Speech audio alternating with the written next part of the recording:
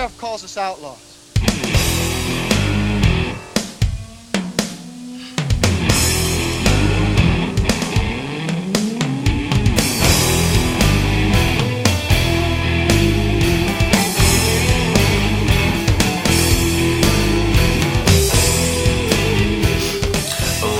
Ladies and gentlemen, boys and girls, children of all ages, welcome to episode 14 of the Middle-Aged Outlaws podcast. Today we are in Texas and we're trying to make our way out. Before we get to that though, I will introduce my right-hand man in all this, Adam. How is it going? Yeah, it's going good, thanks. How are you? Well, you know, where are we? We're at the start of June. Things are looking up. Scotland are going to win the Euros. Kicks off in a couple of days. And much like Dolph Ziggler, Shawn Michaels, Ahmed Johnson, Davey Boy Smith, Taka Michinoku, Chris Candido, Raven, Sabu Droz, and Bret Hart, we've been having some sunny days recently. I wondered where you were going with that, but it all makes sense now. The weather's been spectacular, so yeah, in this part of the world it makes all the difference, doesn't it? Absolutely, yeah. And apologies if I sound a little bit croaky. I've had a cold. It's not COVID. I've done a test, but it might let my voice down a little bit at times. I'm sure it'll be fine. I'm delighted to hear that it's nothing too serious, but yeah, we'll let you off as long as you don't sneeze your way through the podcast. I'll do my best. I think it's past that stage. It's all good. Excellent. Well, we're in February now.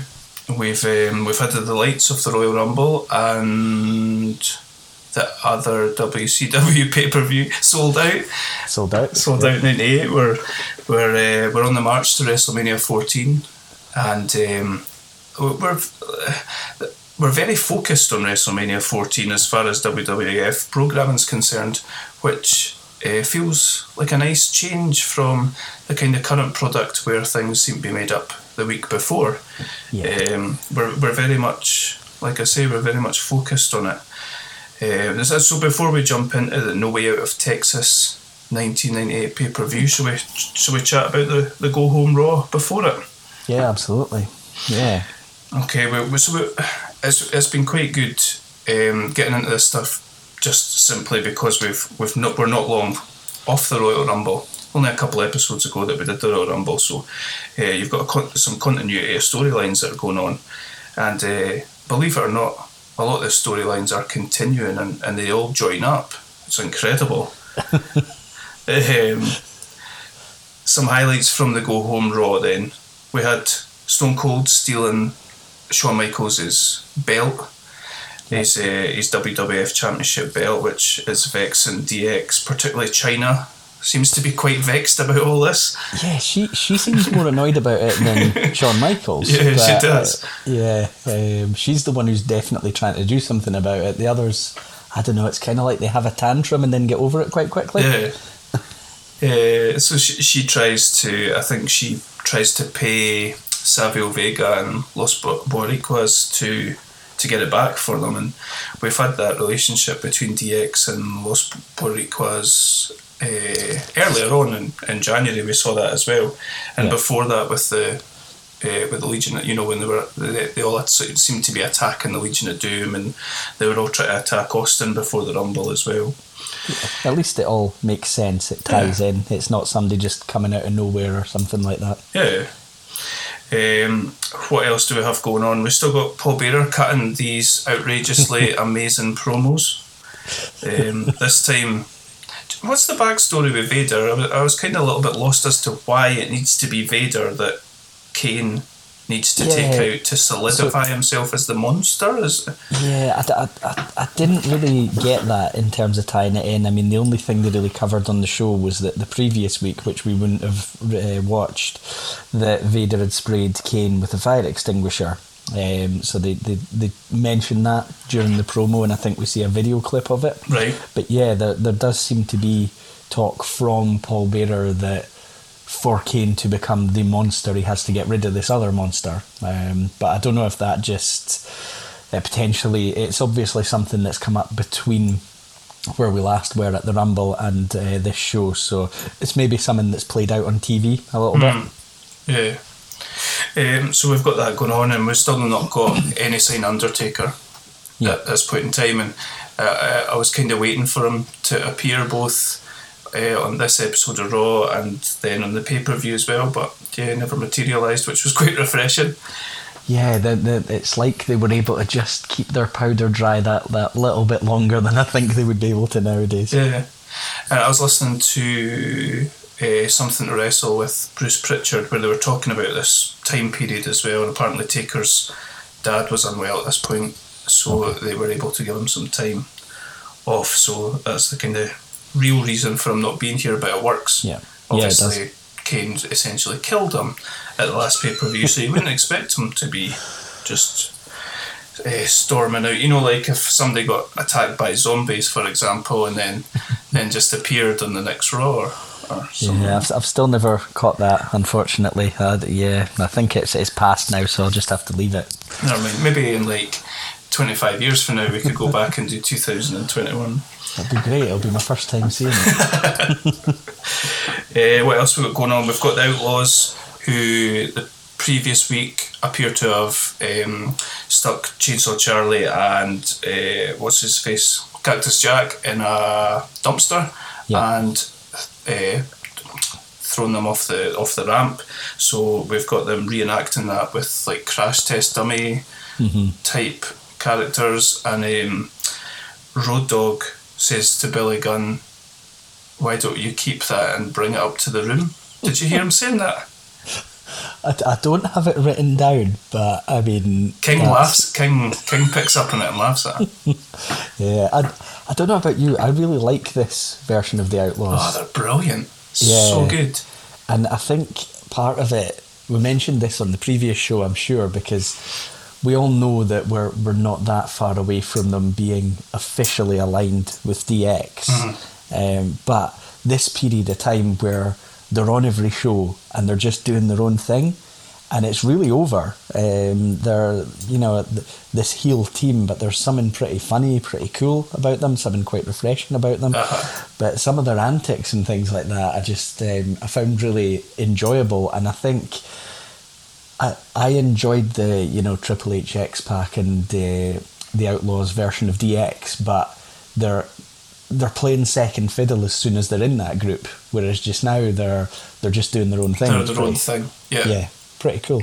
And they've always got the sports reference in the t-shirts when they come out as well, and the kind of cheap heat that they get is brilliant. I totally agree. What else we got going on?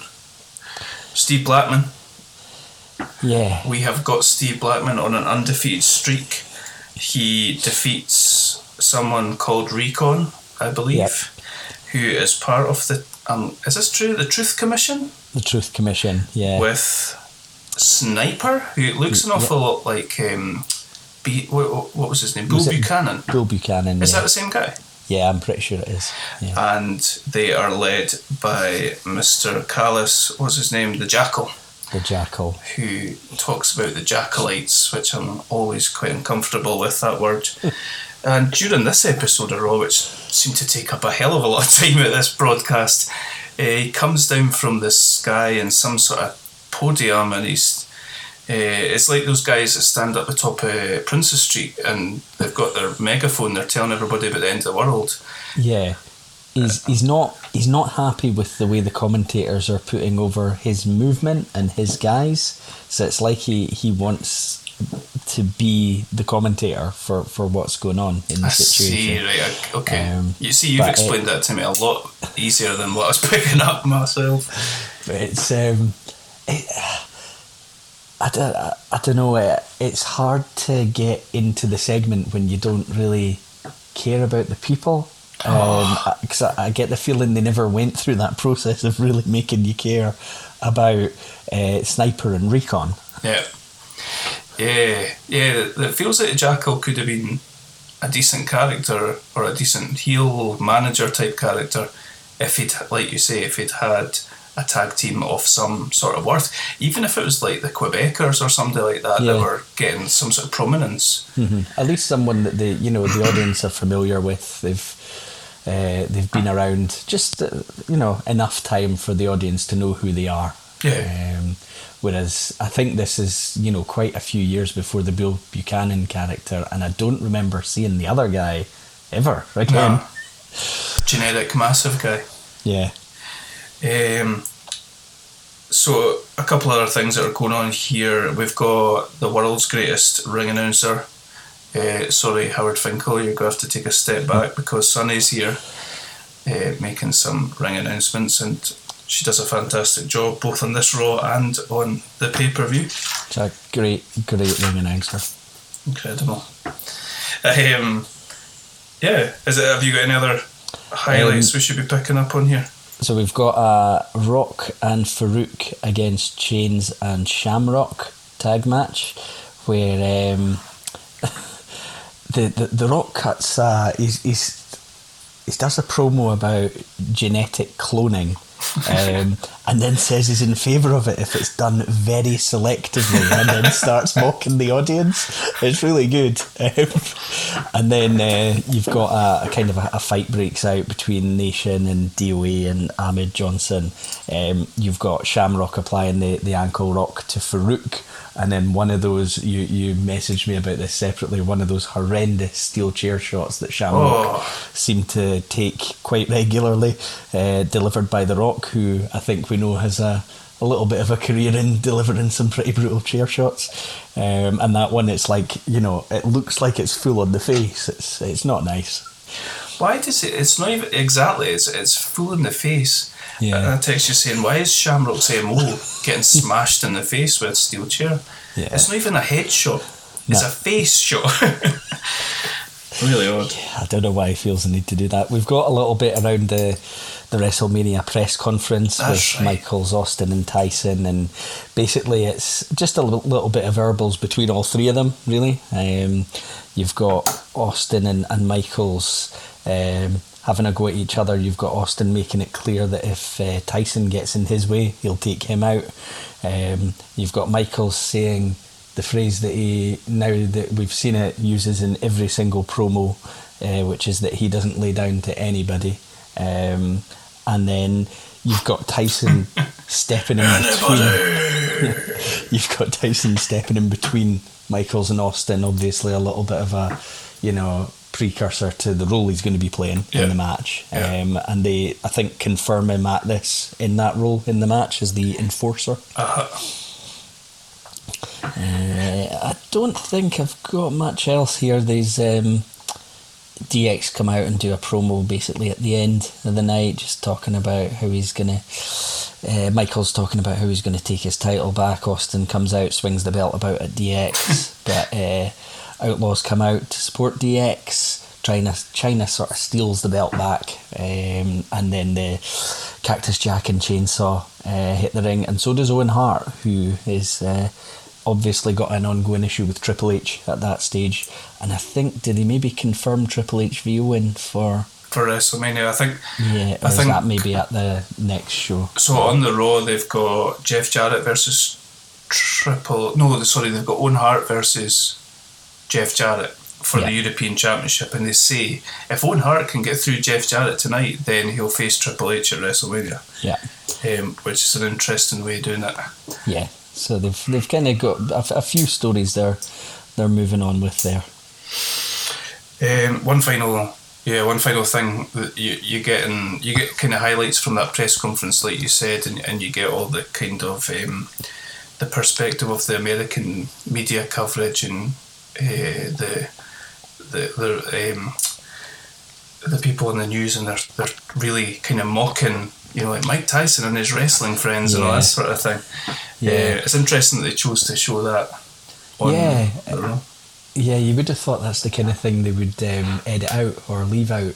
But there was one thing, I can't remember where I saw or heard this. It's either in a book or on a podcast, but Eric Bischoff, that says that the while he's basking in the glory and winning every week and things like that, apparently the moment that WWE put Mike Tyson on their telly was the moment that he was like, oh, okay, they're kind of fighting back now, right? Oh, really? Yeah, and they had apparently had a chance to work with Tyson on WCW, but they shied away from it. I don't know if it was a little bit scared of the personality that Tyson was, or whether the network weren't that comfortable showcasing him, you know, with a bit of controversy and things like that. So they'd backed off, but I think it just came across that Bischoff maybe wanted to do it because he thought it would sell, and then when he saw WWE had done it, he thought, okay, I am going to have a fight on my hands here. Right. From what I'd either read or heard, we're both obviously consuming all the same stuff. I'd read that Don King had basically been using WCW to leverage Tyson's salary or payment or whatever it is. So, yeah, interesting stuff. Yeah. It's interesting from Bischoff. Mm-hmm.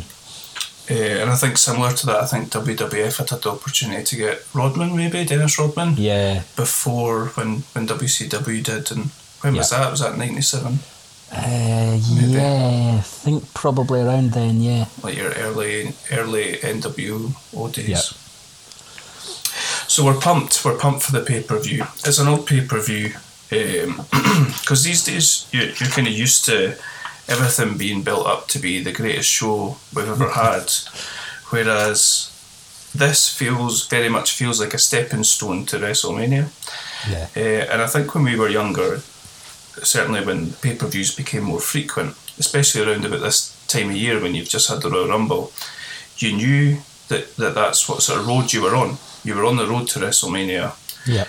Whereas, like I say, now I feel like everything's up in the air. You don't know what you're getting for WrestleMania. If you do, then you feel as if it could still be changed. Yeah. I feel like you know what you're getting here. Everything's just kind of being used to set things up. But I quite like that as well. Yeah, I mean it works from watching it every week on TV. Like there's, even if your main event is set and, you know, some of your other matches are set, which it feels like at this stage you already know what some of them are going to be for Mania. Yeah. You can move the story, you know, you don't have to be changing who's involved in things like that. You're just developing the story as you go, and it allows time for some like anticipation to build.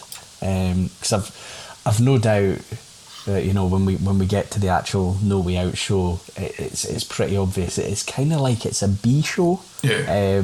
You've got some stars on it. You've got a couple of big matches on it, but a lot of it is not, you know, the sort of caliber that they, I think, try to cram into every show now, where it's almost got to be all the top guys are on every show.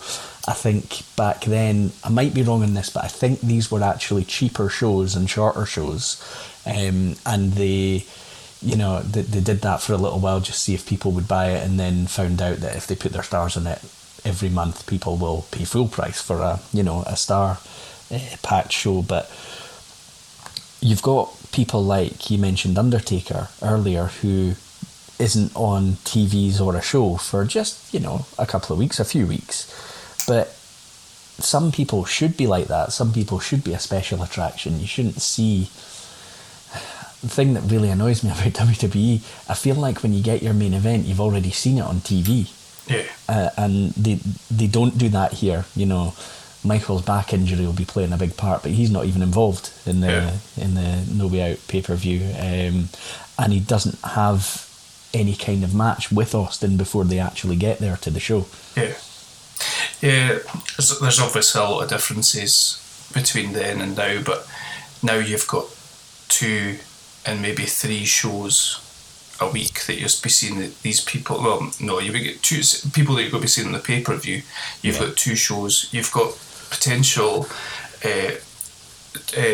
engagements between people on Twitter, on Instagram, on whatever. Almost, you could possibly have that every day in between shows. There's obviously in 1998 you've got the one show. If you catch the show every week, you know what's going on. If you don't catch the show every week, you get the little packages, and there's not too much to cram in there. They put together a story quite well. So there's a definite argument for sort of oversaturation of what you get now compared to what you got then. Yeah, I mean, I've no doubt a lot of it's not in their hands. I think if they could in some situations keep certain people off TV for a while, they probably would, but then you'll have the network banging the desk saying, why is, one of your biggest stars not on the show? So yeah, probably some different pressures now. That's interesting. I was going to say something, but I've lost it. It's gone. So let's jump into No Way Out of Texas.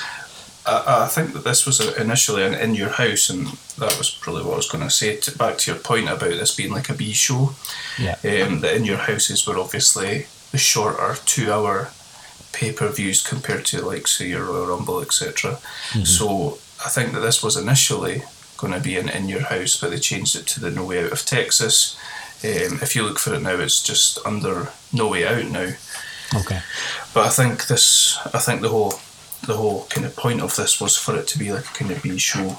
However, I also understand that when this was advertised, tickets, when tickets went on sale, the poster had Bret Hart, Undertaker, and Shawn Michaels, along with Austin on it. But you're talking this going on, like tickets go on sale, obviously before November 1997. So if you bought tickets for this and then you're not tuning in every week and you're rocking up and getting what you've got there, you're probably pretty devastated. Yeah, I mean that's 3 of the 4 that you've mentioned that will not be on this show. Half the card, probably more than half the card, it doesn't leap out at you, but I suppose they've still got a bit of star attraction. I do wonder if Michaels didn't have the genuine back injury, you've got to think he's the 4th man in the match, so that takes away a chunk of the star power as well, which there's nothing anyone can really do about. Shall we talk about Michaels' promos before we talk about the pay-per-view?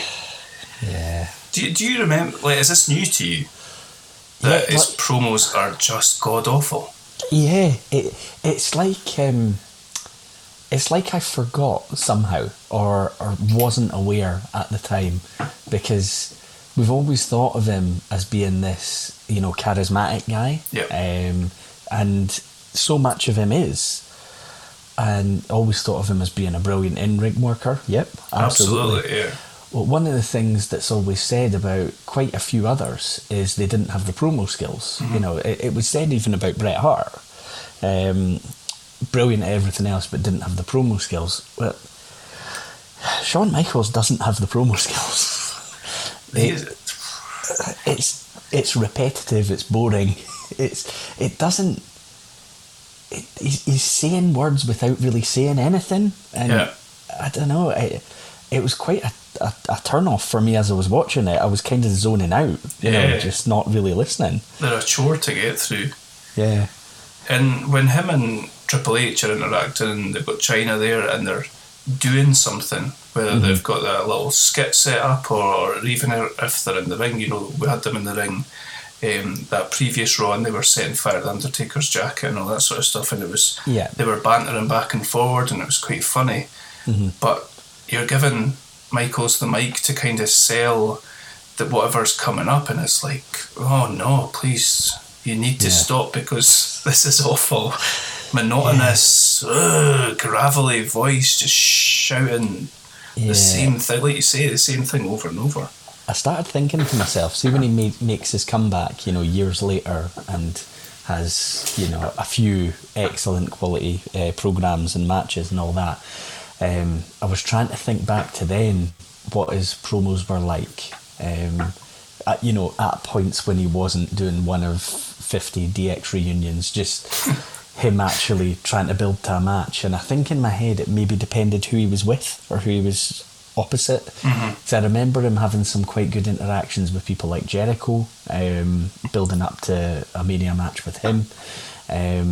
But I'm not convinced that he was ever that good, even, when he came back. And because I was trying to think, was he just too messed up at this point to deliver a good promo? And he's clean when he comes back. But I'm just not sure it's in him to do it. I was trying to think the same in his second run, whether or not he was doing the same sort of thing, and I don't really remember him doing that sort of promo. I wonder if it's the style of promo and it's the kind of quintessential carrying the company, like I'm the number one type promo.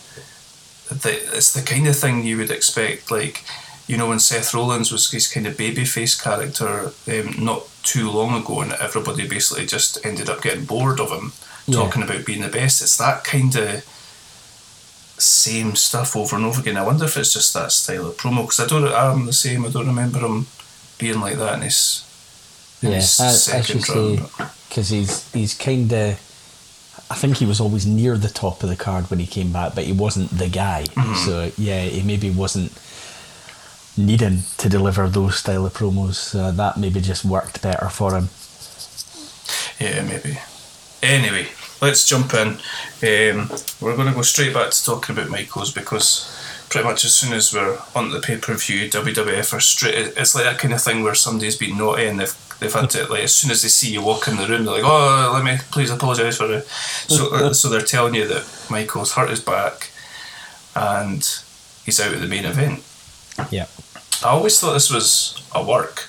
I always thought that the whole point of this, and I expected to come into the Raw with something happen to him. You know, like when Austin was in the ring and swinging the belt about and all that. Yeah. I expected something to happen to Michaels that meant he got put out of this match. And I always thought that they knew that he hurt his back after during that match at the Rumble, and that they would basically take him out of any sort of in-ring action until WrestleMania, but apparently not. Apparently he recovered from it, and then a couple of days before he hurt his back lifting weights.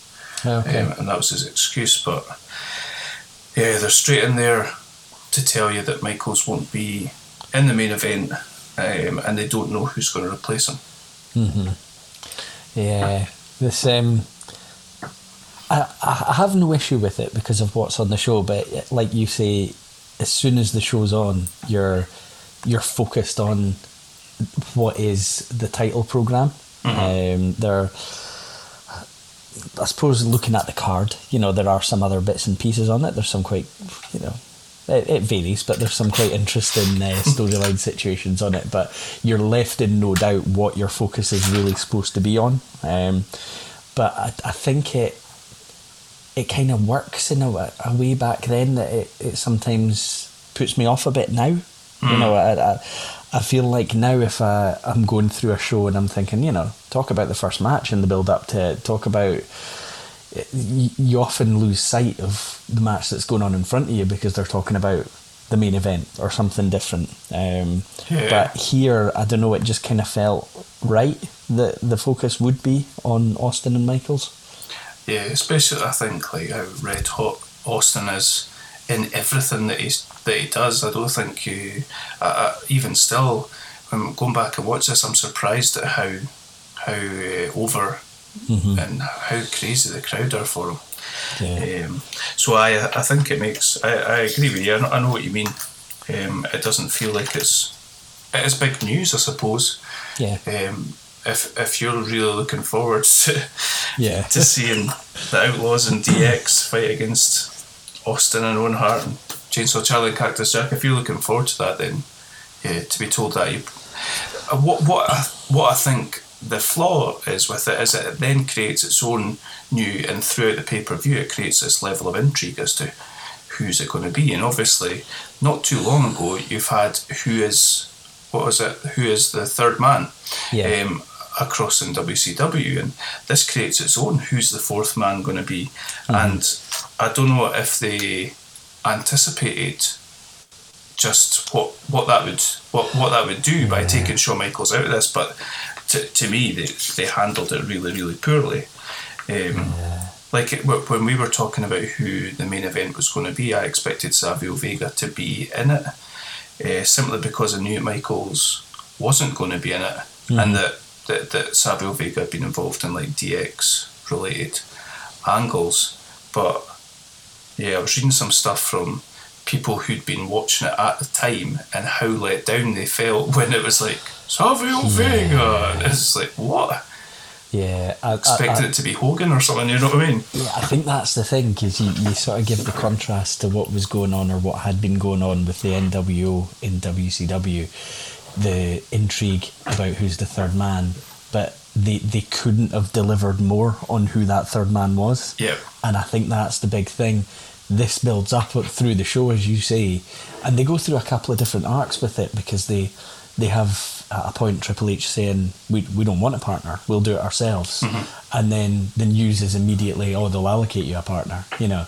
And then that, I don't know if that was a way to try to, you know, temper expectations. Yeah, but it still didn't work, because it's nothing against Savio Vega, but you're talking about is he even mid card? He's an early card talent. Who everything I've heard and all that is excellent in the ring. You know, looks after you, makes everything look good and all that. But it's not about that. It's the crowd's expectation of how you replace Michaels. And I've heard so many times on the Pritchard podcast him say that if you need to make a substitution, you need to make it better than what you had originally. Right. And he said it so often, but this is just an indication of where it got absolutely nowhere near. And I think he maybe does, if you've listened to the podcast about this show, I think he maybe sort of references about how do you, in this situation, with who they've got unavailable, who they've got hurt, all that, how do you get anywhere near matching what they had or what they would have had? Pretty much impossible. The only one that he spoke about who was a free agent at the time was Sid. Right. And said that they'd considered Sid. But yeah, you could create your own problems there as well as Sid in DX. Mm-hmm. Do you want that gigantic animal turning about the place asking people to suck it? I don't think so, but no. So that's an interesting one, and it could have went lots of different ways. I just think maybe if they'd been up front and said DX have had to ask Savio Vega to take place of Shawn Michaels because he's back or whatever, you know what I mean? Yeah, totally agree with you. I think if you're not going to deliver on the name, don't let the expectation build through the show. Just say who it is straight away. That's probably the best way you can manage it from there. Yeah, so one thing that I really liked about this, and something that you miss from, I need to stop moaning about current product, but something that you miss from current product is the kind of stage aspect of the entrances and the different pay-per-views. I like the cage kind of bit that they had at the entrance for the wrestlers coming out. That looked cool, and there was a few matches here where there was tag matches and the teams are all coming out one by one through this kind of tunnel with a cage. I just thought it looked pretty cool. Yes. Yeah. I think that's because they're all generic now, aren't they? It's basically the same set for every pay-per-view. And I mean, I think it went on for years where each one had kind of its own identity, and that's gone, really. Yeah, I guess it's easier just to use these big LED screens and put whatever you want up on them, but it's kind of soulless, isn't it? Mm-hmm. Yeah, I agree. So starting off, we've got a banger. I like to say that we started off with a banger, but we started off with a headbanger or two. We've got Marvelous Mark Mero with Sable and our boy Tafkag with Luna against the headbangers. And my very first note on the very first page is this version of Goldust is absolutely terrifying. Is he being Marilyn Manson? Is that what's going on? Apparently. Yeah. So King refers to him as Manson Dust, and JR kind of gets into the swing of it and calls him Manson Dust a couple of times as well. Apparently Marilyn Manson was pretty big at this time and Goldust was a fan, so that was why. Okay. I think it accentuated his size a lot more than that. Yeah. That golden all-in-one thing he used to wear. Yeah, he did look big in this, especially compared to the people around him. You know, he looked a lot bigger. So yeah, it's maybe they never found quite the right outfit for him, because there's been a few.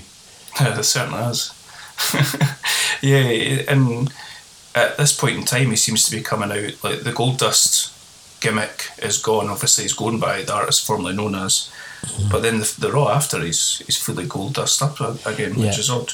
Yeah, that confused me as well, because I assumed he'd left the Goldust character behind, but he goes back to it. There was something I noticed in this match, and it's not related to really what's going on in the ring, but it's one of those where I'm not sure if I heard it right, but Tim White's the ref. Right. And on a few occasions, I'm sure they said Jim White. Oh, really? Yeah.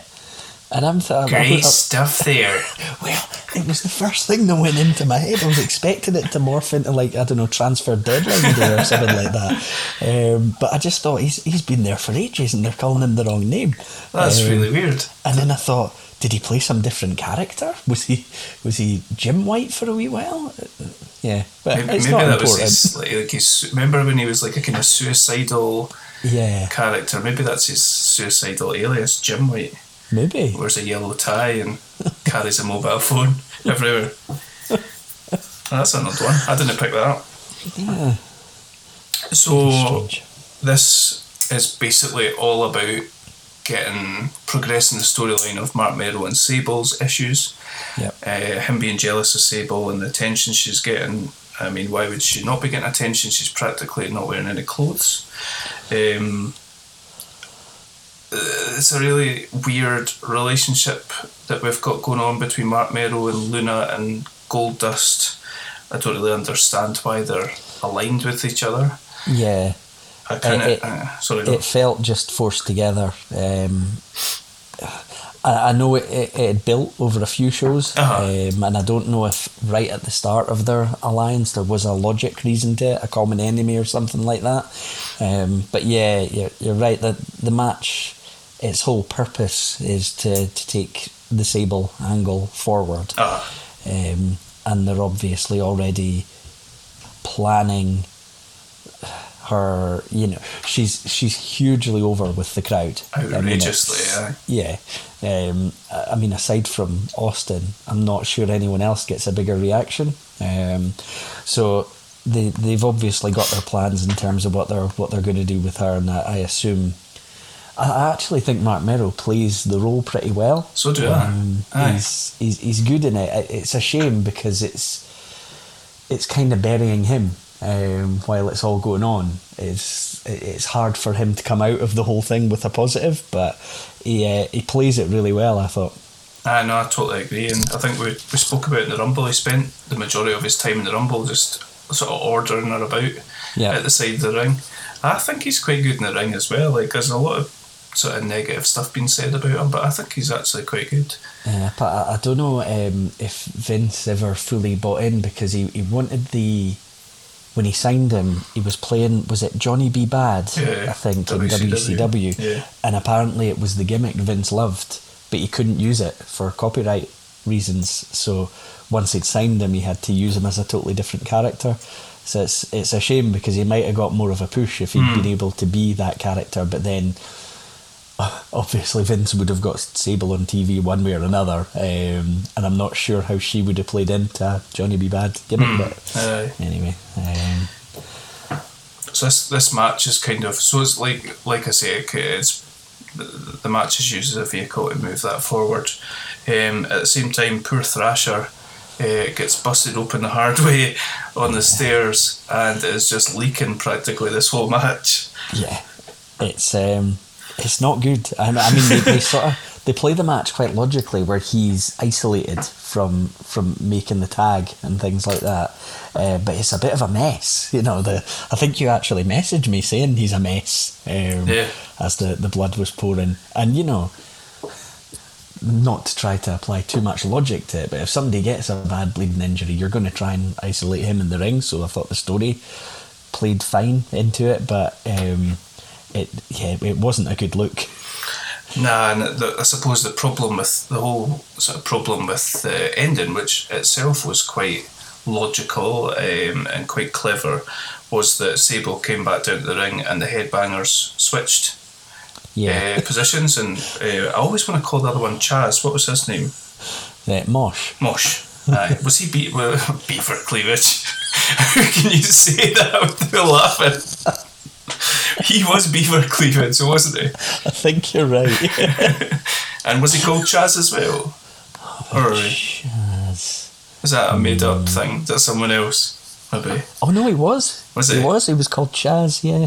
Anyway, they switched them about, but obviously it doesn't really work because one of them's a bloody mess and the other one's not. But Tim Chaz, Tim White would have picked up on that, but not Jim White. Nah, Jim White's not a seasoned vet the way Tim is.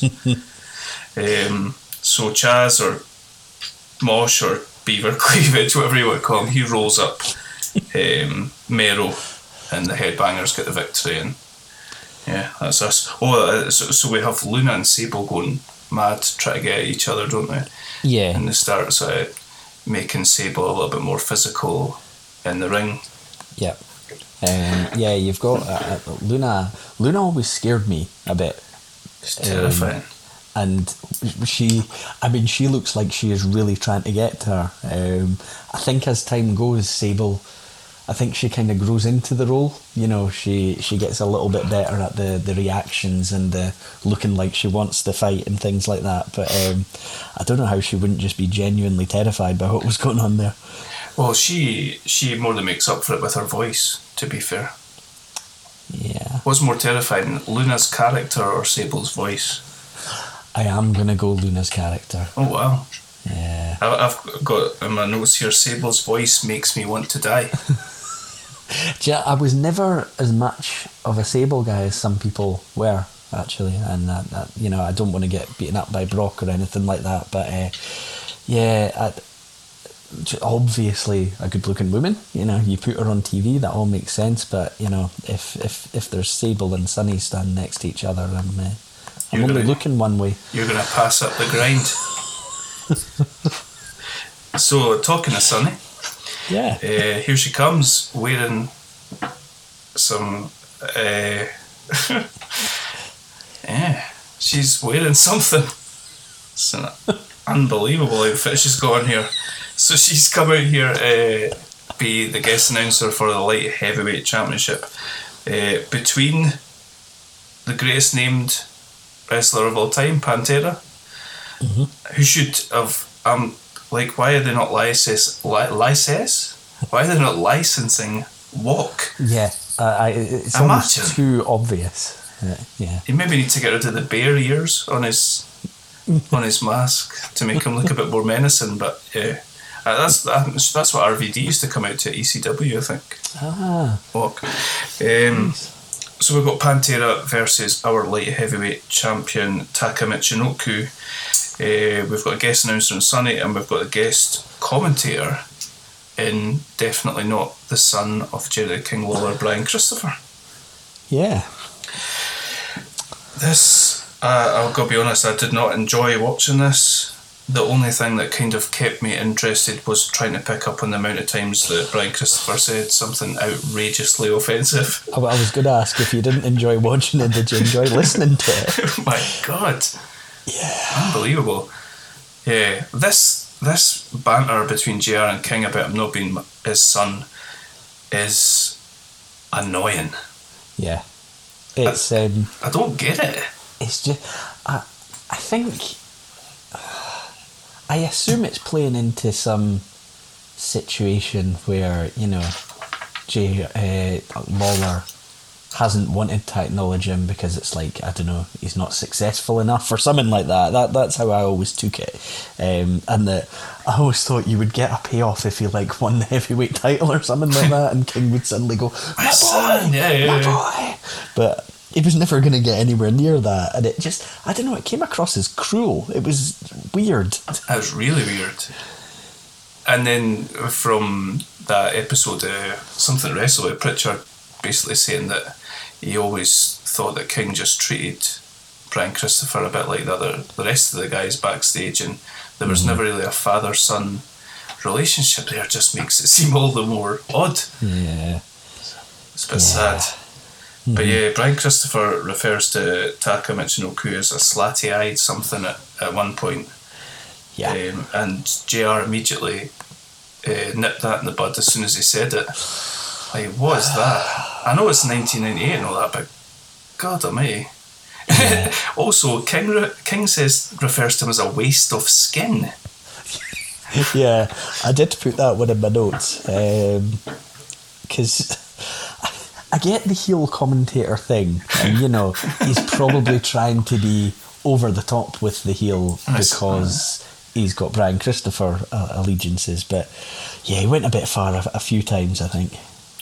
I think it very much felt, and like obviously we know that we get, I think his name is Aguila, who we spoke about, is Sunday Night Heat legend Essa Rios, but we get him versus Taka at WrestleMania. It very much felt like they're building towards Brian Christopher versus Taka at WrestleMania, but it doesn't seem to happen, obviously. Strange. And we seem to be getting a little thing between Taka Michinoku and Sonny as well, but I don't think King is furious with that. Yeah. Weird. Yeah. This match was forgettable. Yep. And I think we spoke about the sort of comparison between the light heavyweight title picture in WWF versus the cruiserweight picture in WCW the last time when we were talking about these type of matches, and Pritchard's sort of view, but I found this really interesting, and it doesn't hold up to me at all. Interesting to see what you think about it. He said that Vince didn't like the way that the WCW cruiserweight division was like a car crash, in your face, non-stop all the time, whereas he wanted his light heavyweights to be more methodical in the ring, and that to me is totally backward from what we've seen so far, because you had Jericho basically putting on a kind of clinic against Rey Mysterio and isolating body parts, and also you've got guys like Dean Malenko in there as well. Yeah, I don't think it does hold up at all, and it's not just that, because as you say, there is a lot of methodical stuff going on the WCW side, but what it tended to be on the WCW side was if you had a guy who was a bit more mat-based wrestling, it would be him against one of the high flyers. That's the usual way. But I think the whole reason that the division was getting some success in WCW was because it was a different pace and it was a different style. And if WWE were going to try to make a luchador or someone like of a Japanese style, say, fight or wrestle the WWE way, then that's just watering it down to being more of their normal. I don't know why you would do it. It would just be the same as any other match on the card. Yeah.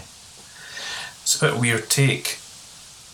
And also, these guys in WCW, you felt, although they were different, they were like a main part of the roster.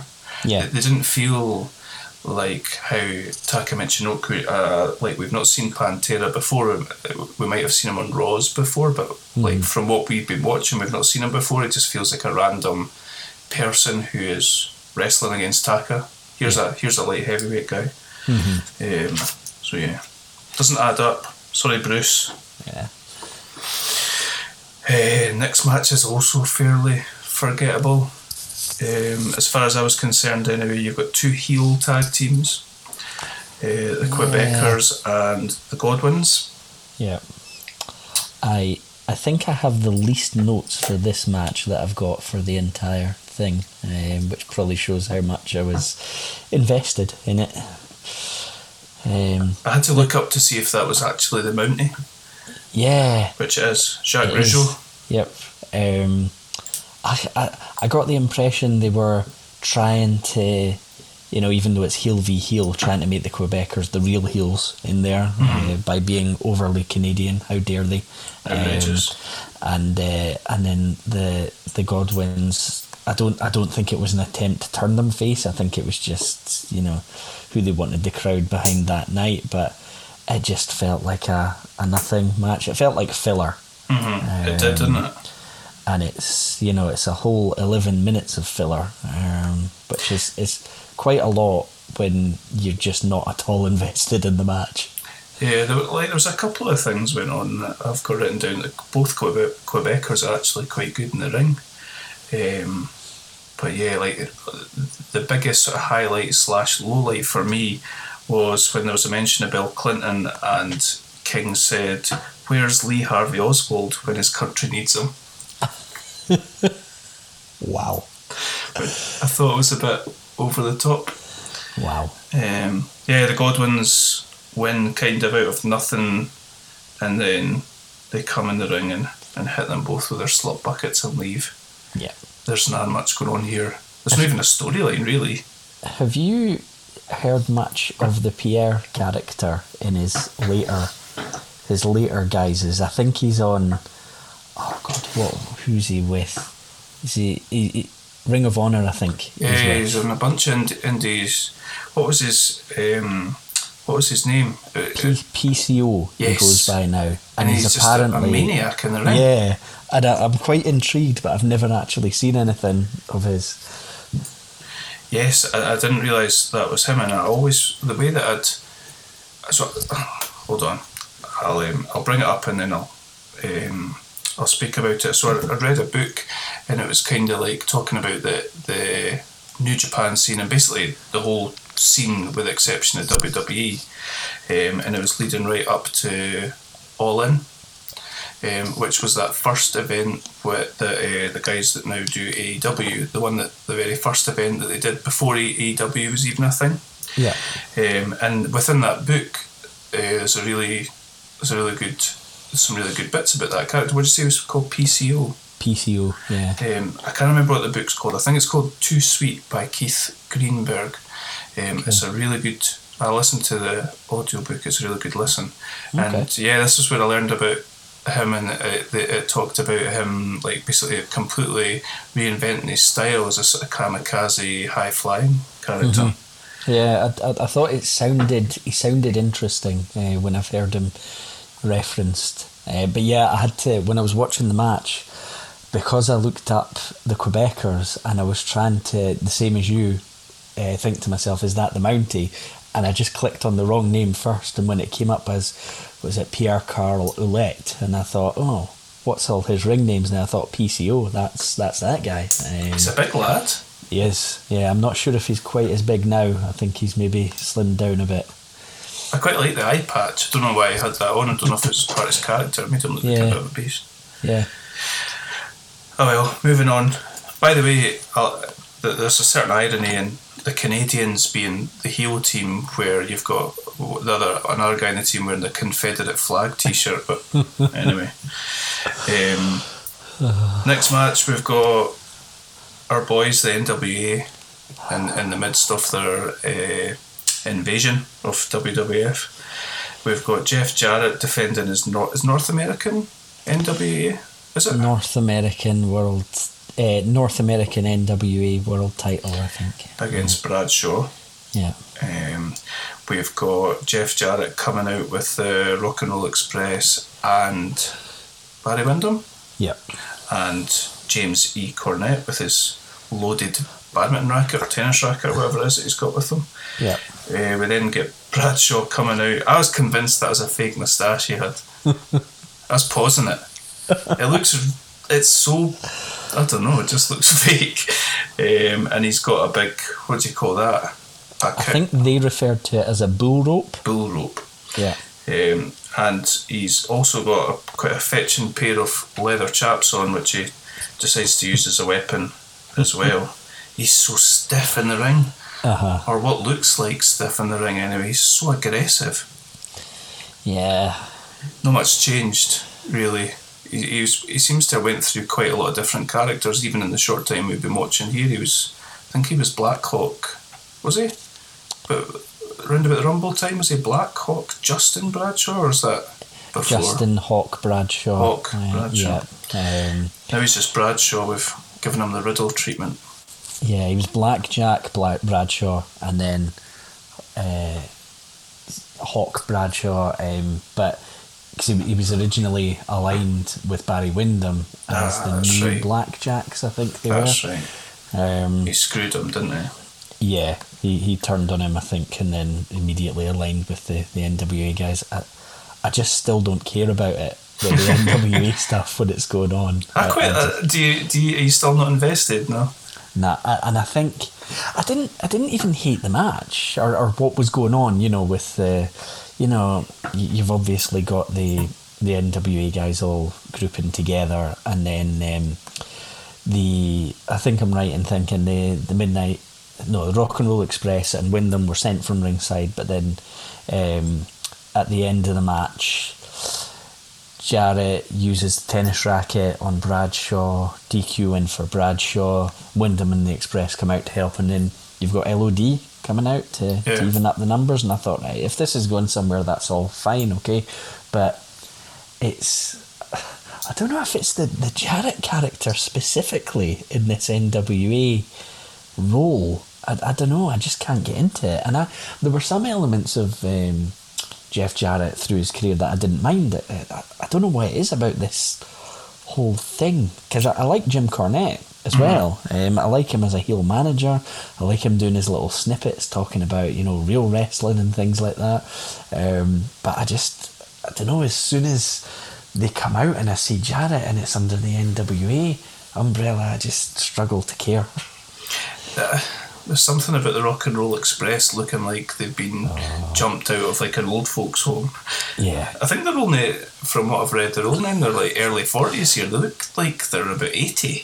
They look so old, and it doesn't help anything that's involved, because if you've got this, I think it's even referenced by JR a couple of times that these guys were legends in their time. And the fact that he kind of dates it by saying in their time. And it feels as well like the whole NWA had a time and it's gone, and I'm just not buying it as any kind of invasion. So I was listening, obviously got a lot of spare time, the pair of us. I was listening to sort of the background about how this all came about on Cornette's podcast, and basically he'd been cutting these sort of promos in the creative meetings about we need to be doing. Can you hear a cat? I apologise. Oh, is it a cat? I thought it was one of my boys crying. I was like, is one of my children crying in your house? Apologies. It's leaving the room now. It's always good to have guests on the podcast. Our first. So what was it? So Cornette was kind of cutting these promos about you need to have real wrestling, southern wrestling, get that back on the TV. So Vince was like, do you know what? Like, can you get us in touch with the NWA? Let's do something. So he'd phoned Cornette randomly one night, and apparently the NWA people had been trying to get hold of Vince for months because they wanted to try and do something together, and he'd been ignoring it. And then, as it seems like Vince sort of does, he had a change of heart. So he phoned up Cornette and got him to contact the NWA. I think Jarrett was coming over at this point, and they basically wanted some guys to come with him and represent as the NWA, but Vince had said, give him the NWA title and send him over, and they were like, not a chance. Like, we've got an NWA champion. I don't know who it was at the time, but he kind of just bring the belt with him. So that I think they'd created this spanking new belt and called it North American title, and he'd brought it with him. So, like, as with most things, it was kind of random, and I think it had been a way of sort of giving Cornette a bit of rope to hang himself, because he'd been going on and on. Right. Yeah. Which is kind of like the sort of stuff that we've heard about Heyman before as well. Yeah. Okay. So that's just a wee bit of background on that, and I think we see the night after, or the week after on the Raw, we get one of these Cornette style promos where he's talking about the NWA and the type of wrestling and how the audience doesn't appreciate it and all that sort of stuff. So that kind of ties into that. Okay. Yeah. So like you said, I think we get, what do we get? A Bradshaw win via DQ. Yeah. And there is reference throughout this sort of portion, and also during the the kind of bookended Raws about the Legion of Doom being over the hill as well. Yeah, it's. I think it's mentioned so often that you can't actually help but notice it, because they talk about them being out of step quite a few times, and then talk about how, you know, in their heyday they were unstoppable, and you do have some counters of people saying, you know, I think they look as good as ever, which, you know, doesn't sound very realistic really, but yeah, I think it's, to me, it all ties in as being part of pushing the Nation, not the Nation, the Outlaws, because they've kind of taken them out and humiliated them a bit and things like that, because they don't really talk about Chainsaw Charlie and Terry Funk in the same way, but Terry Funk must be as old as LOD members. I would have said he was older. Yeah, probably. But it feels like a bit of a burial at times. Yeah, it's almost like acknowledging the elephant in the room sort of thing. Yeah. It's quite odd. And we know that they're, at this point, in a month or so, we're going to get them repackaged as LOD 2000, and that's probably going to be quite short-lived as well. It's a weird one. Yeah. So, after this, we get... do we get an Austin promo? Very short Austin promo. What I've got on my notes is it's a Triple H in China. Oh, that's what it is. Promo talking about the fact that I think Triple H says he's had people beating down the door. He's had calls non-stop because everyone wants to be in DX, but he says nobody can replace Shawn Michaels, so they're going to go 3 versus 4. Yeah, and that's when Cole tells him that WWF officials will appoint a partner. Triple H says he doesn't care, they'll win regardless, they don't need the help of whoever that'll be. Here we go, building up expectations. Oh, who could it be? Who are they going to be? Yeah. And then we get possibly the highlight of the pay-per-view. The Nation of Domination are interviewed by Doc Hendricks. Yep. And Doc Hendricks asks to speak to the leader of the Nation of Domination, and The Rock begins to speak, and Farouk cuts him off, as Farouk will. Yeah, he says something about how he would whip it, or he will whip his ass, or whoop his ass, or something like that. It's brilliant. I think we both talked before about how much we love this Rock, because his facials, his arrogance, just being that nippy, you know, youngster that's trying to be the big guy. It's just brilliant. That's brilliant. It really, really is. And he spends... I could not tell you what Farouk was saying the rest of this promo. I was just watching The Rock the whole time, and he's like flexing his chest and like nodding over towards Farouk, like, what is he like? Look at me, I'm the Intercontinental Champion.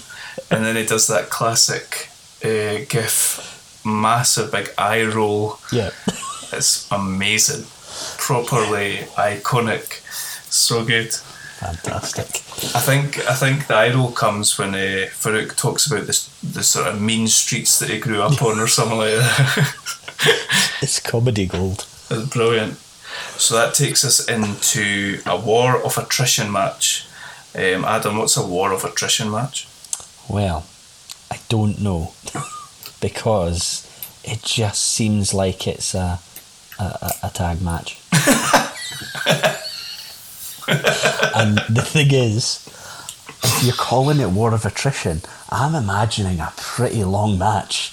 You know, it's 13-14 minutes. Is it really? Yeah. And I mean, did they ever clear up what they mean by War of Attrition? So we have a really weird sort of conversation between King and JR, and King's kind of saying, you don't know what attrition means, do you? And JR saying, yes I do. No you don't. Yes I do. Well, what does it mean? And then JR describes it as an elimination. So I'm like, okay, so that makes sense. This is a 10-man tag. An elimination match would make sense. Mm-hmm. And I'm waiting during the match, and it's going on for quite a long time, and they're isolating various members of DOA, and then it finishes and nobody got eliminated. It's weird. like you say, why call it a war of attrition match and then just make it a Survivor Series match? Yeah, that was No, weird. that would be an elimination match, wouldn't it? Yeah, it was just a one fall tag match, and yeah, I think. What were your thoughts on Ahmed Johnson? My favourite part of this match was when he was lying on his side and D'Lo hit the frog splash on him. He was like, I'm hitting this regardless of whether you're in the right position or not. That was really weird. He's awful. He's so bad. He's over. He's proper over as well. And I was actually surprised that he got a good reaction, just because I've always thought of him as this guy that couldn't work. He's, and it's kind of what he's known for, that he wasn't good. And I kind of was shocked by the positive reaction he got. It's crazy. It's his look. It has to be his look, because he does look amazing. Yeah. Apart from the knee pads. Too many knee pads, Ahmed, but he does look amazing, but he's just awful. Yeah. He looks like he would hurt somebody. Uh-huh. And then I was really laughing when D'Lo did that frog splash. Do you know the kind of spot that I'm talking about? Yeah. It's funny. I just felt this was quite a messy match overall. Yeah. Like too much going on. Mm-hmm. DOA just feel like they're there to make up the numbers. Absolutely. This is like Shamrock versus The Rock, D'Lo, Mark Henry and Farouk, kind of. Yeah, I think there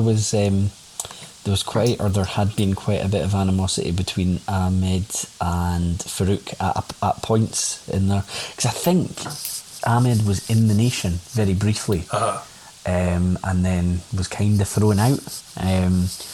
And Farouk, having been, despite what The Rock may think, the leader of the Nation, I think they'd had a programme and there'd been quite a lot of animosity between them. But it does feel like it's the Rock and Shamrock is the big story going on in the match, really. Yeah, I remember we've spoke about a match on here. I want to say it was a WrestleMania match between Ahmed and Farouk? And Ahmed was like Pearl River plunging poor random guys through tables and stuff, and it was horrible. I think that's right, yeah. It was when the Nation had like these two little white rapper guys came out with them. That was a strange situation. An odd mixture.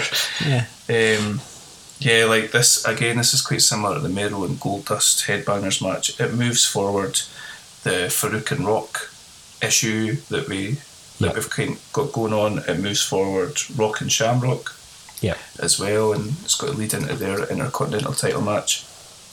And I think it does a good job of doing that.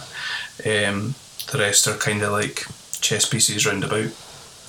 Yeah, it's quite good actually, because that The Rock taps out to Shamrock in the ankle lock in the match, because you know Rock's Intercontinental Champion. They've already had a match for the belt.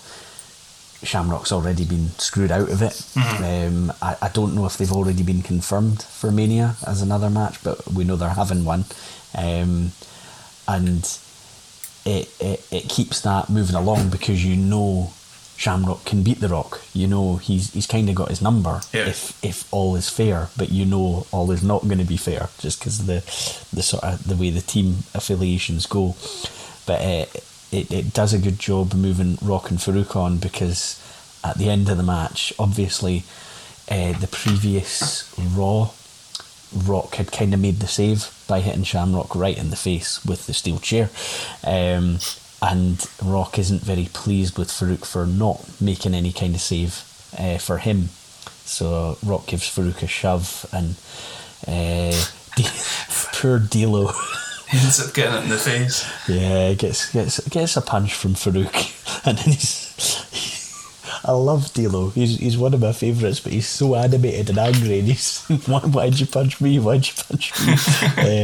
And you've got the Rock walking away, and then Farouk almost being, like a angry father trying to get his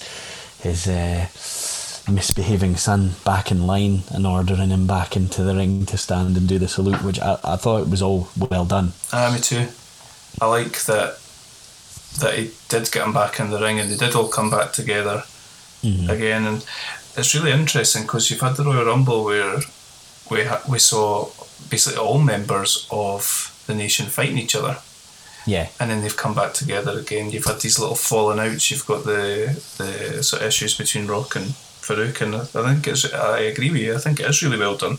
Because now you would have them fall out and that'd be it. They'd probably have a couple of tag team matches on Raw and it'd be done. Yeah. So, yeah. Next up, we get the match that I was excited about when I saw that we were doing this pay-per-view. Sometimes when you get excited about things and then you open on your presents on Christmas morning and you just it can be disappointing. Yeah, I felt bad because I'd watched this before you and I knew this was the match you were looking forward to, and I thought and I think I tried to encourage you to just get it all watched by saying, you've got to get to Vader Kane, and I already knew but I just needed to make sure you were getting it watched. Well, I certainly watched it. If I would, is Vader still with us? No, he's not, is he? No, I think that's maybe just last year. Oh, really? Yeah, I think so. Two big men like this, and I think this will be the third pay-per-view in a row where we've had two big men sort of clash, haven't we? Isn't it? Yeah. This was probably the worst of the lot, and that's saying something given the Kevin Nash powerbomb we saw on the Giant. Yeah, although at least the moves look fairly safe in this. Well, true.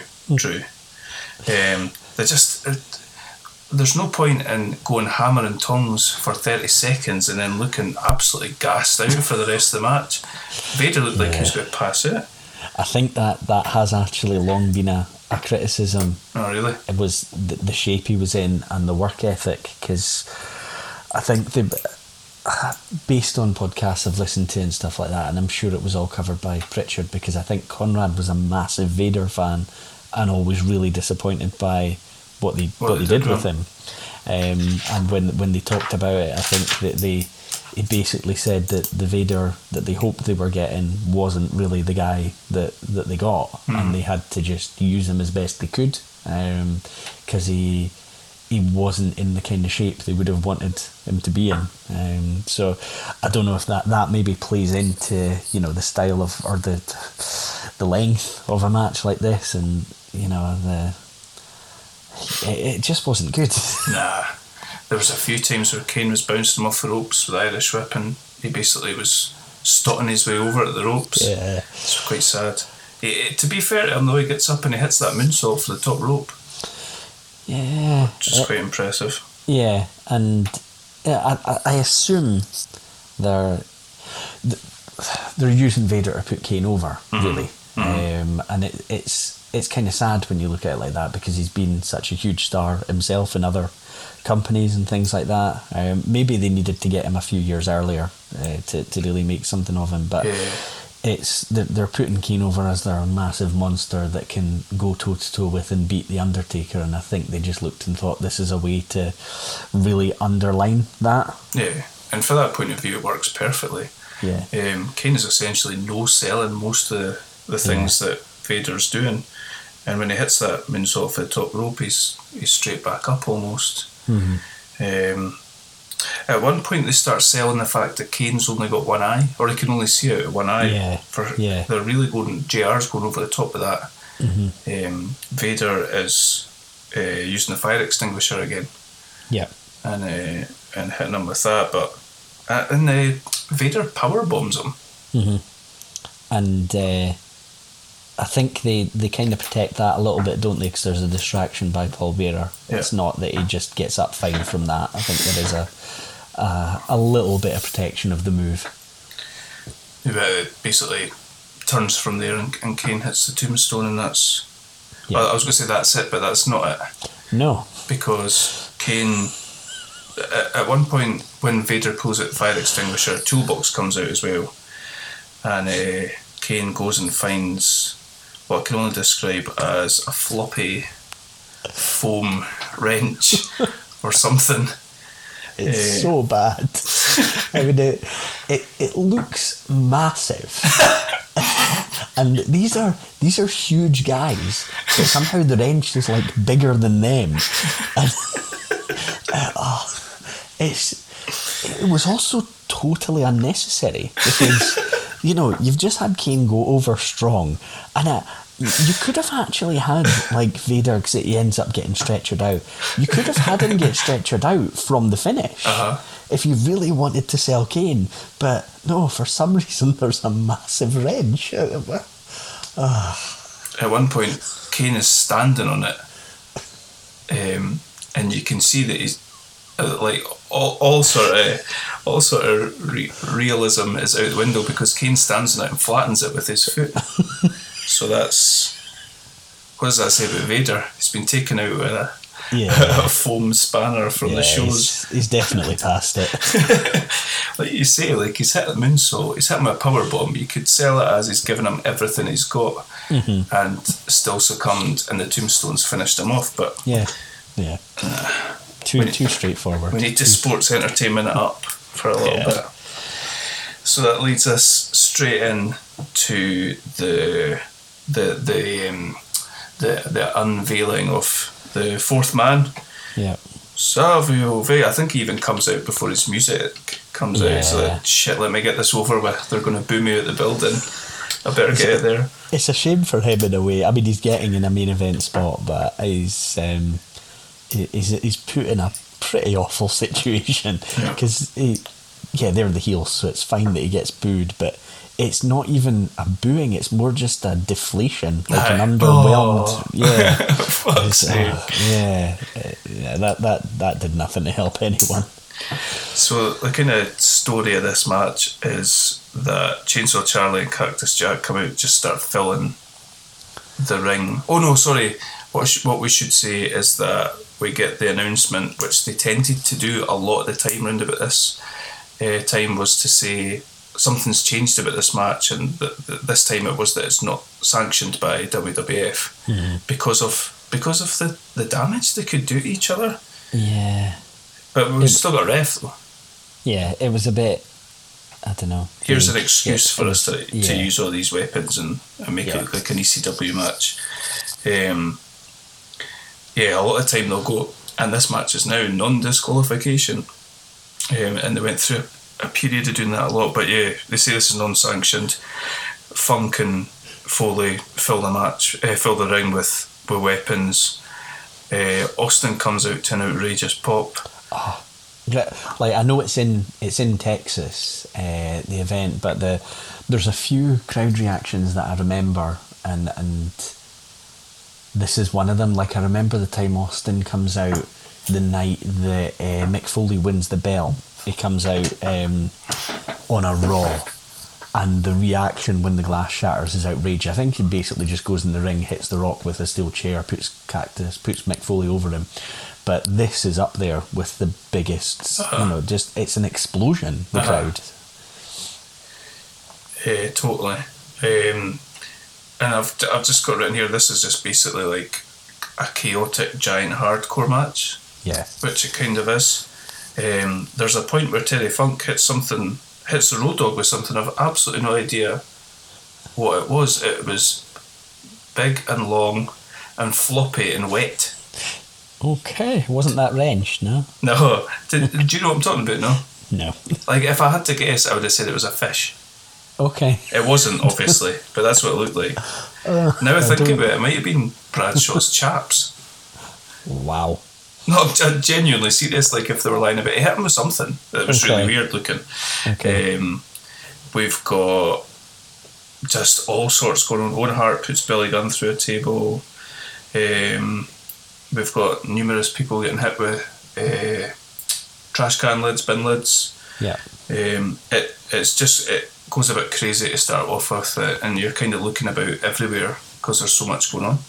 Yeah, I think what I remember is they eventually kind of settle and it becomes a tag match, which I almost found a bit illogical. I mean, it's an unsanctioned match, so why are they following any rules from a certain point onwards? It's like the ref somehow, who's probably Earl Hebner, somehow gains control of all these guys when they don't have to. It seemed a bit strange, but at least when it became a tag match, there was a little bit of order. You could kind of follow what was going on. Yeah. JR does make reference to that. He says something about them. The referee seems to have got control of this match or something, like they've settled down it or something. Yeah. But I don't know about you, but so there's a couple of big spots that after that, you've got the barbed wire, which is just horrendous. Yeah. Because you actually see Foley pulling it out of his neck. Yep. And it's like it's stuck into his neck. Yeah. It's horrible. Is it Savio Vega that introduces? I think, yeah, he brings it in and starts wrapping it around him. It is horrible. Quite uncomfortable watching. And I know compared to some of the things they do, a few cuts here and there and things like that, probably not too bad, but it just looks horrible. Yeah, it really does. It's in his mouth, isn't it? I don't know if any of the actual, if because it looks like some of the wire's just wire, and they've maybe got safe areas on it, but it's just not nice to look at. Oh, I was cringing when he was pulling at it, and it was like pulling away his skin at his neck. I don't know about you, but when Austin, I was really surprised when Austin came into the ring at how like explosive, fast he looked. He was amazing. Yeah, because he's already had his neck problems here. Yeah. And I think I had it in my mind that he had to slow right down after that, but what I do remember maybe picking up more on is he just maybe took less bumps and became more of just a brawler. He did a lot less. Yeah. But you're right. I mean, the pace, the intensity of all of it was probably more than I remembered it being. I was really surprised. And the match closes really quickly.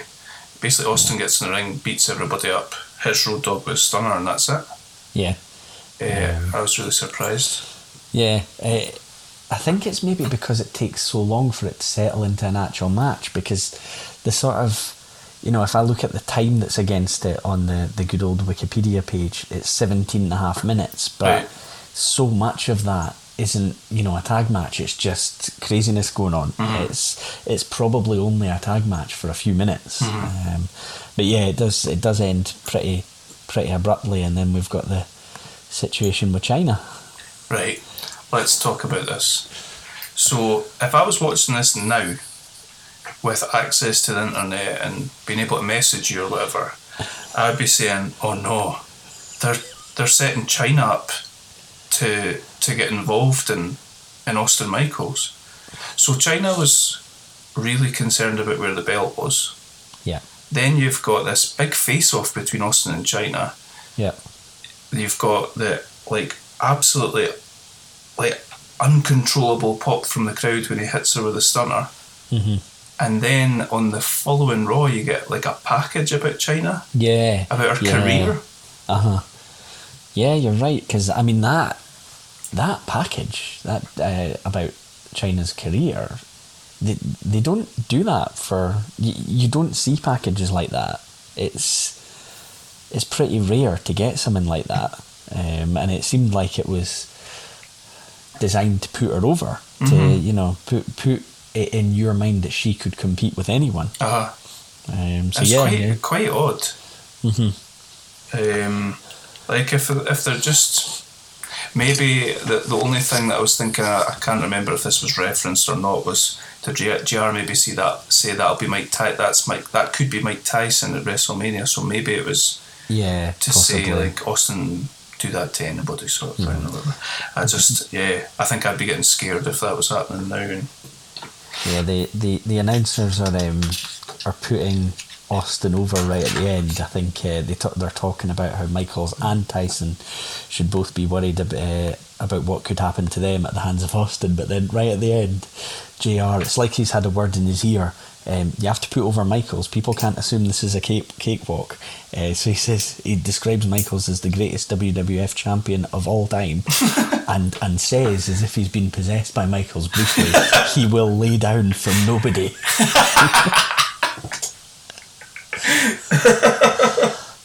Amazing. Nobody.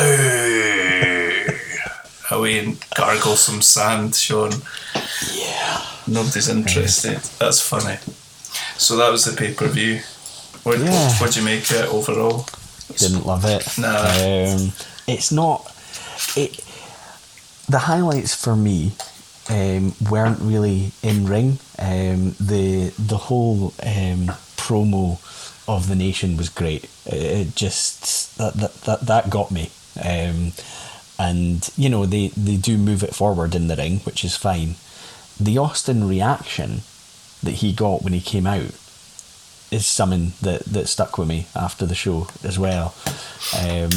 I think it, like you say, it moved things along. There was quite a lot that felt like filler on the card. And I think, you know, we've mentioned this before, and we're probably going to mention it as we keep going through the year. The roster doesn't seem to be that deep, because there's a lot of mid-card guys, and that's probably being polite about it, that seem to be in quite prominent spots. So yeah, I didn't love it as a show. It had a couple of moments that got me, and that's about it, really. Yeah, I agree. Like I said, right at the start, we're very much on the road to WrestleMania here, and we're throwing some breadcrumbs down along as we go. Nothing more, nothing less. What jumped out at you about the Raw after that might have progressed things along? Yeah, there were a couple of things. There was a slightly weird situation where JR's talking about a rumour that DX is contemplating a lawsuit on Austin because of what they did to China the night before. I don't know, that just feels a little bit out of place. I don't know what they were going for with that, really.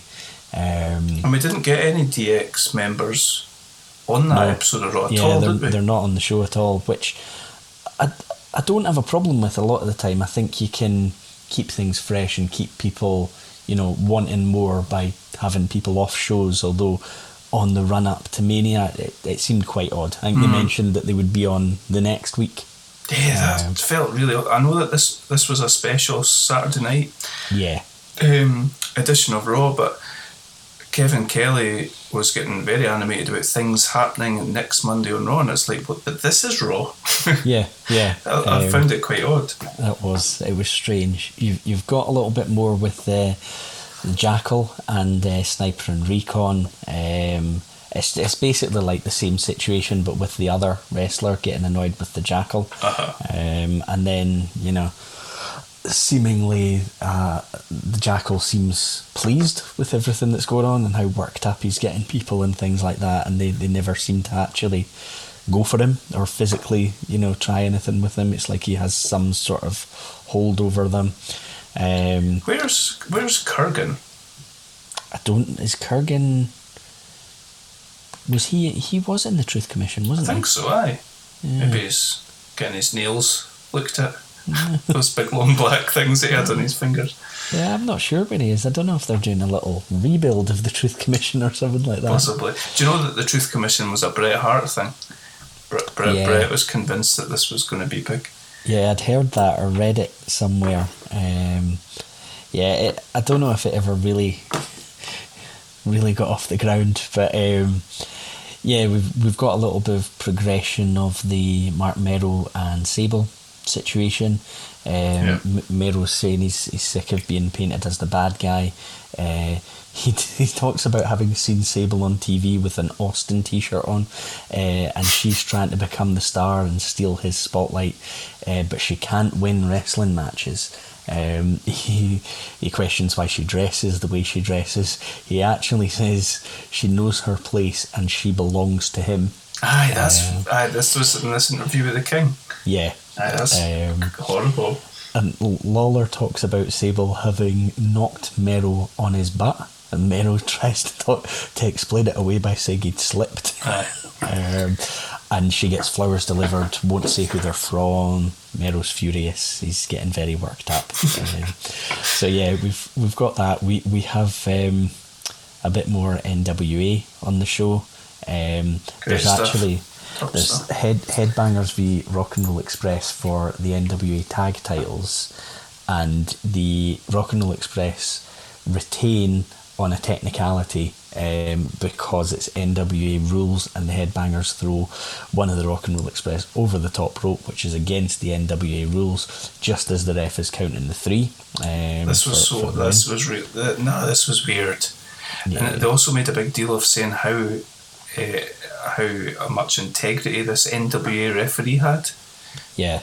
It's almost like they were going for the kind of Nick Patrick type thing. It was that's really odd. Yeah. We've got Austin in the ring as soon as the Warzone part of the show starts. JR's to do an interview with him. He's asked about the China situation, and Austin says that as soon as somebody steps through the ropes, their ass belongs to him. And then he says he knows Michael's at home preparing for Mania. He wants Michaels to be resting so he can whip his ass at his best. And he says that Tyson better not stick his nose in Austin's business. We've got that, I think you mentioned it earlier, the Jeff Jarrett Owen Hart European title match. So Owen retains when Cornette interferes. We do have Owen Hart putting the sharpshooter on Cornette. Yes, that's good. And then they confirm the Mania match for Owen v Triple H. We've got Michael Hayes in what I assume is his hometown, because there's quite a big reaction. And they're kind of referencing the fact that they don't call him Michael Hayes. They call him Doc Hendricks, but he is actually Michael Hayes. He's one of the Freebirds, and they were big here, so he comes out for the big reaction, but it's all a setup, so Kane destroys him. Does it make you uncomfortable when he dances and stuff? Yeah, it does. He was on... sorry, go on. I bet he still does it, and I'd probably feel even more uncomfortable now. So last night, I don't know if you've watched NXT at all. I imagine you will have, because you're not really watching anything, are you? No.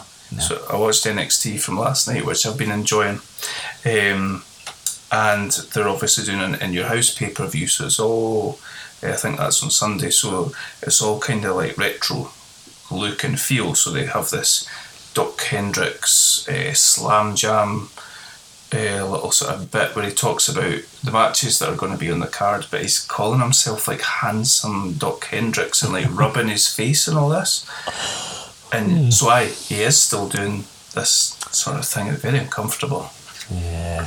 Need X-Pac to cut his ponytail off again.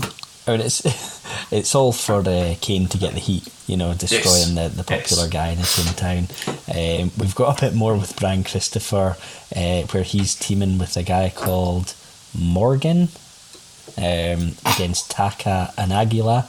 What does he say as he's walking out to the ring? I went and found me a Mexican. Yes, that is exactly what he says. What the fuck? We've got Sonny again. Always good, always nice. And then I think when Taka wins the match for his team, it's Morgan that takes the defeat, and Lawler is blaming the partner, blaming basically Brian Christopher picking the wrong partner as the reason that all went wrong. And we've got a fantastic segment with the Nation. Yes. This was actually like the saviour of the entire 3 shows for me. This is one of my favourite segments ever, and I couldn't remember when it happened, but I had a feeling based on everything we've seen that it must have been coming up soon, and my fear was we wouldn't watch the Raw that it happened on. Right. But we did. So we've got the Rock. It's about to be a Farouk v Steve Blackman match. So the Nation come out, and The Rock is going to be showing his appreciation to the Nation. He wants to clear up any suggestions of dissent and prove he's grateful to them and harbours no ill feelings. So he presents Kama, D'Lo and Mark Henry, each with, I think they say $15,000 solid gold Rolex watches. Yep. And they're all quite, they're selling it. They're quite overwhelmed with this gift they've been given. Rock he's carrying this picture frame. Well, it's obviously shaped like a picture frame, wrapped gift, and he says he's got something special for Farouk. And he says Farouk is the only leader in the nation, and he has a gift which demonstrates his respect and admiration for Farouk. He hands it over. He's like, trying to encourage him to hurry up and open it. Rock looks so happy with what's going on. He's selling this brilliantly. Farouk looks, he's just seen the other guys get their watches. He's looking quite, well, as enthusiastic as Farouk ever really looks. He looks quite pleased with what's going on, and then when he opens it, it's a picture of The Rock. It's just one of the best segments I can remember. Farouk throws it down. Rock looks so insulted and offended. The match is then, Blackman comes into the ring. The match is then going on in the ring. I think they mention actually Blackman's undefeated. Yeah. So he's on an undefeated run. Farouk's the favourite for the match. The Rock is still carrying this picture outside the ring. He's like showing it off to the crowd and all that. He's holding it up. He's looking so pleased with himself. And then Farouk, who's in the ring, grabs the picture and he's gesturing to use it on Blackman. But he can't quite get the picture. Blackman takes advantage of the distraction, rolls him up for the win, and then Farouk destroys the picture.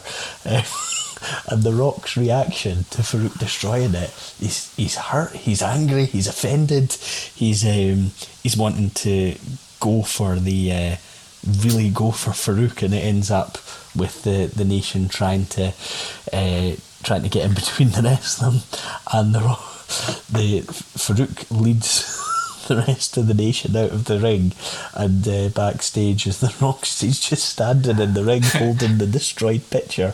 It's absolutely brilliant. Yeah, it really is. I keep saying I think this is my favourite version of The Rock, and then you see other versions in their class as well, but I genuinely think he's at his best here. Mm-hmm. He really is. And Farouk does an amazing job. See when he sees the picture and he's just so unimpressed.